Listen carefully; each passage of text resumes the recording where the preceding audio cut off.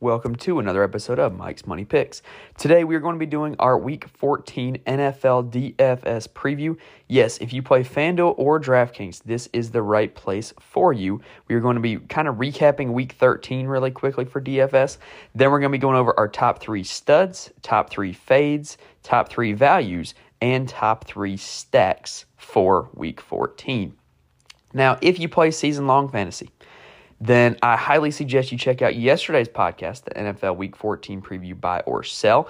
That one has much more of a season-long tilt for it, as opposed to looking at it for DFS purposes, talking about player salaries and values and stuff like that.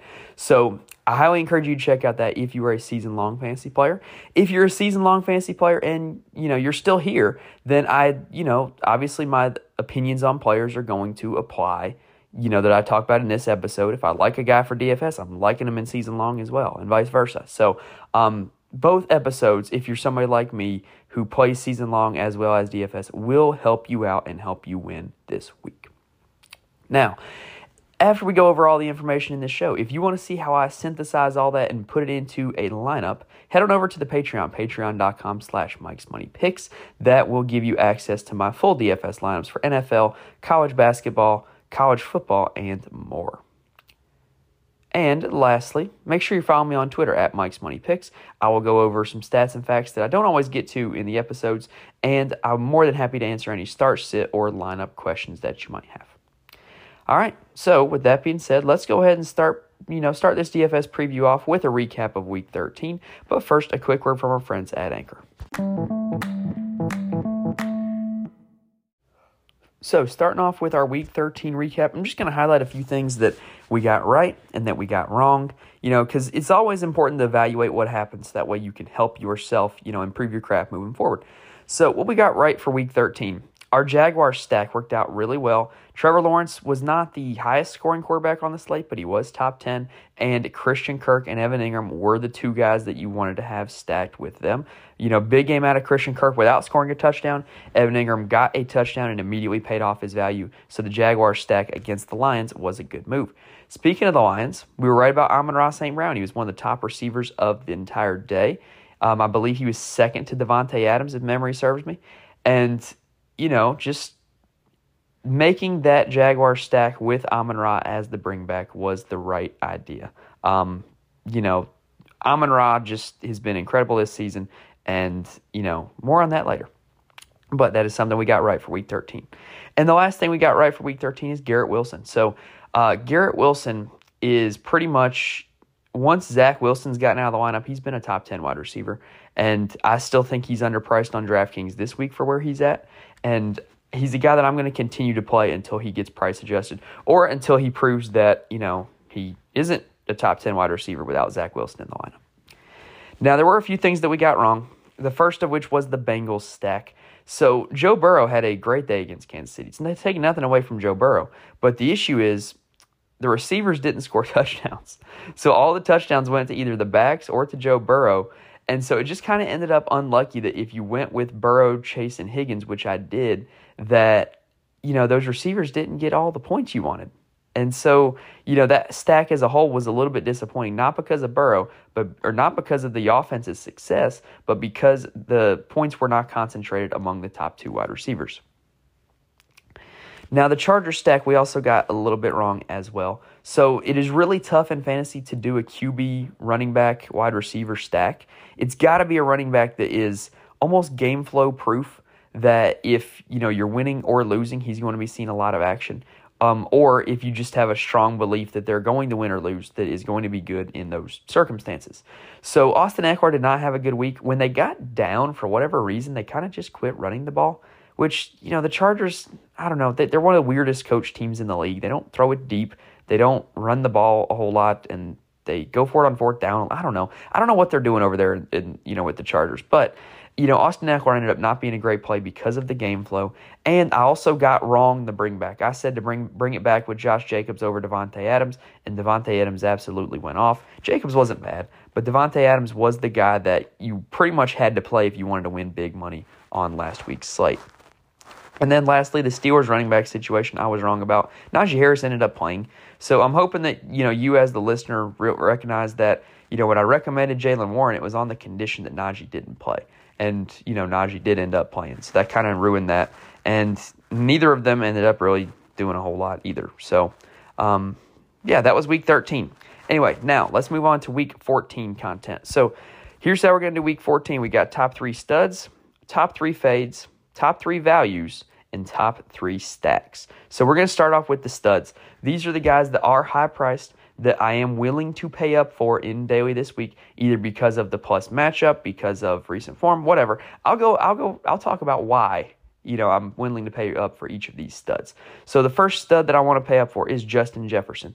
So Justin Jefferson has over 11 targets in 4 of his last 5 games. He's an absolute target machine.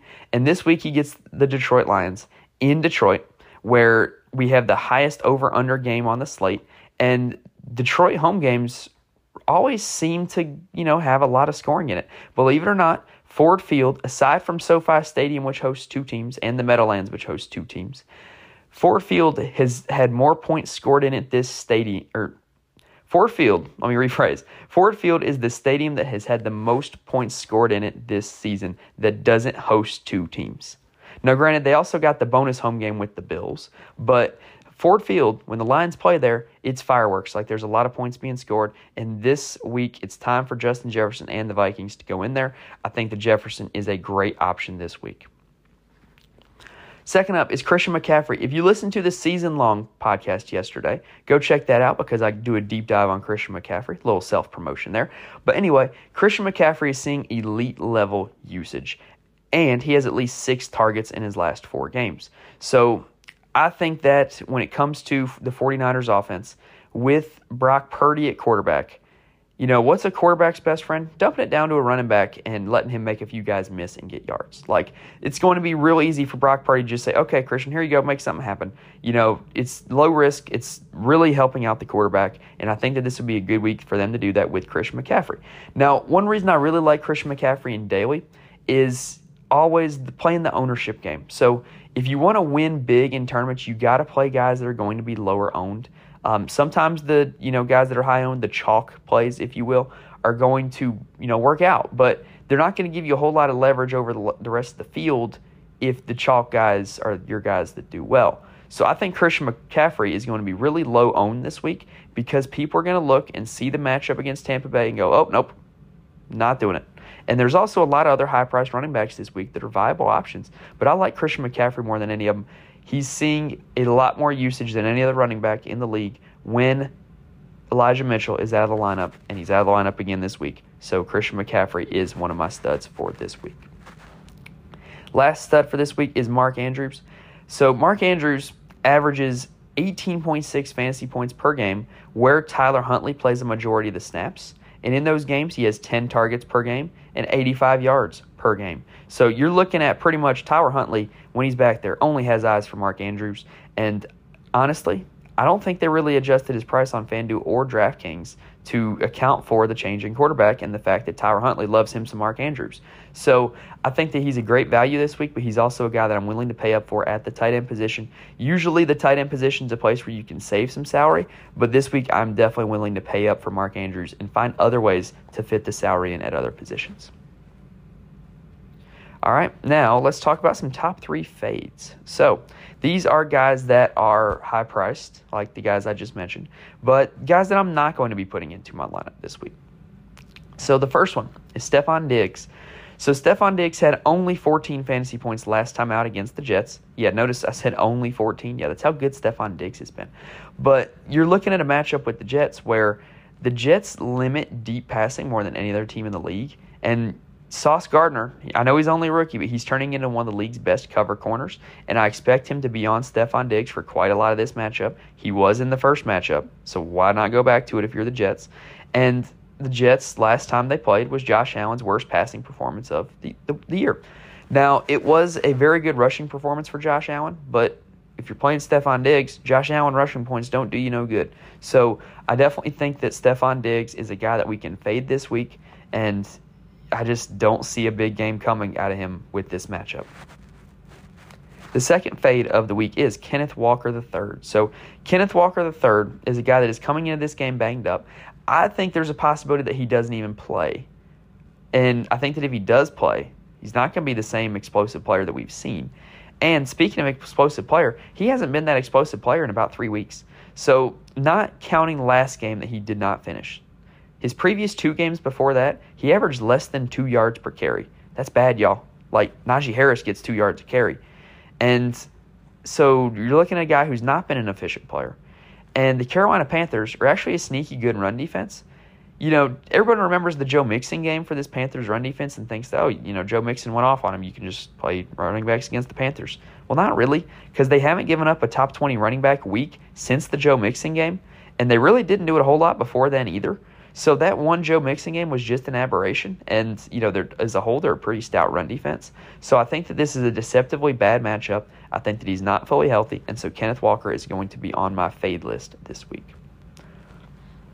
The last player that I'm fading this week is Saquon Barkley. So Saquon is kind of in a spot where he is declining in his yards per carry on a week-by-week basis. He's getting worse as the season goes on. I don't think he is used to playing a full 17-game season because he never has. He's always had some kind of injury. And his workload this year in terms of his carries are really, really high, probably the highest of his career. And, you know, so we're looking at a situation where he is declining. Philly is really tough against the run. And I think that they're going to be trailing in this game. And so I just don't see it with Saquon Barkley this week. I don't see the same upside that I see with some of the other high-priced running backs that are on this slate. Now, one bonus, because when I looked at the raw numbers, I wanted to put this guy on the fades list. And then I looked at some more numbers, and I'm like, holy crap, how could I possibly fade this guy? So here's the guy that I'm most conflicted on this week, and that is Derrick Henry. So Derrick Henry has under 100 yards in his last 4 games. In fact, in those last 4 games, only one of them has been over 60 yards. So he could come in really underowned because recently he hasn't been doing well. Teams are loading the box. They're daring the Titans to throw, and the Titans really can't throw all that well. So, you know, Derrick Henry is not seeing the same production they did at the start of the season because defenses are adjusting. However, Derrick Henry owns the Jaguars. Like, you know how Aaron Rodgers says he owns the Bears? Like, this one's worse. Like, Derrick Henry really owns the Jaguars. We all remember the 99-yard run on Thursday night a few years back. But just looking at his last 4 games against Jacksonville, he averages 147 yards per game in those last 4 games. And in those 4 games, he has 7 total rushing touchdowns. So that's about almost 2 per game. So 147 yards and almost 2 touchdowns a game. Yeah, how could I possibly fade that guy against that defense? So, you know, the recent form is concerning, but if you're looking for a low-owned play with a lot of upside because he owns this particular matchup, Derrick Henry would be a guy to look into. All right, let's take a quick breather, and then we're going to go over our top 3 values of the slate. All right, now we're going to go over our top 3 values. So the rules for somebody being in the value section of this podcast is they have to be under $5,000 on DraftKings. Now, DraftKings is kind of the more universally used pricing system because I feel like they do generally a better job of pricing their salaries and it's more consistent. But I will mention their FanDuel salaries as well because, you know, if you're like me, you play on both sites and you kind of look for leverage on both sites. And so I will be going over the FanDuel salaries also, but the rule is they got to be under $5K on DraftKings. So the first value that I like this week is James Cook of the Buffalo Bills. He is $4,600 on DraftKings, $6,100 on FanDuel. He led the Bills' backfield in opportunities, carries, and targets in Week 13. Like, he pretty much had a clean sweep of all the categories that indicate running back touches and running back usage. And he got all the red zone carries. And he had the biggest route share. So what you're looking at is a guy that in his most recent game, he led his backfield in carries and yards. He was getting the red zone carries. He was in the game in the 2-minute drill and in the passing situations. So why would I not want to play this guy much more than Devin Singletary, who's priced way more expensive? Like, James Cook is the guy that is getting all of the high-value work in the Bills' offense, and I think that this high-value work will pay off. I think this is a good week to pass the running backs, given how good the Jets' secondary is. So I think that James Cook could be in line for a big week this week. Second value, this one's going to be super low-owned, y'all. This is Chuba Hubbard of the Carolina Panthers. He is $4,800 on DraftKings, $5,500 on FanDuel. So Deontay Foreman is a little bit banged up, and While he very well could play, I think that if he does play, he's not going to get the same 35 carry workload like he normally gets. And so I think that Chuba Hubbard has an opportunity to kind of even out that share a little bit and have a good day. Last week, the carry share was only 24 for Foreman to 17 for Hubbard when they played against Denver. So it wasn't that lopsided like it had been in the previous weeks. Hubbard had that injury, and he's back from it now. He's all good now. And so I think that we're going to see some usage go to Hubbard a little bit. And what really makes this a juicy matchup is the fact that Seattle has been really bad against the run. Remember the Josh Jacobs game? And so we're looking at a situation where I think that Foreman is going to have a slightly reduced workload, which will give more to Hubbard. And against this bad run defense, it'll give Hubbard the opportunity to shine and have a good week this week. Last value of the week is going to be Adam Thielen of the Minnesota Vikings. He is $4,900 on DraftKings, $6,400 on FanDuel. So this is more about the matchup than anything to do with recent performance. Detroit is terrible against the slot. They're just bad. It's a funnel spot for their defense where if you just played the slot against Detroit, you'd be having a pretty much very good value all year long. For real. Just play the slot against Detroit and it'll just work out all year long. And, if you need evidence of that, remember last week, it worked for us with Christian Kirk. He had 19.4 PPR points, and he didn't even score a touchdown. So I think that, the slot is a good funnel spot. Now, granted, could the Vikings show up on Sunday and just move Justin Jefferson over the slot? Yeah. But I think that Adam Thielen's their primary slot. He's going to play a lot of snaps there, and he's going to have a lot of opportunities to carve up this Lions defense. All right, so that does it for the top three values. Let's now switch it up. Take a quick breather and talk about the top three stacks of the week. All right, so the first stack that I do want to talk about is the Detroit Lions. So last week we stacked against the Lions. More on that in a second. But this week I should think it is a really good spot to stack the Lions, right? So this game has the highest over-under of the slate, the one in, Detroit. And Minnesota is 27th against quarterbacks. Their last four games, they've given up 22.5, 26.3, 20.6, and 25.6 fantasy points to quarterbacks. So they've been over 20 fantasy points to QBs in their last four games played. That's a fairly long streak, in all honesty. Now, what we really like about this Detroit offense is now DeAndre Swift is back fully healthy again. He is off of the injury report now, and he's only had 2 games this season where he didn't show up on the injury report, and he had at least 20 fantasy points in both of them. So I really like the opportunity to stack with DeAndre Swift because, we talked about how good Detroit's offense is. There's still very well a possibility that they could lose this game. They're actually favored, which I thought was weird. But there's a possibility they could lose this game.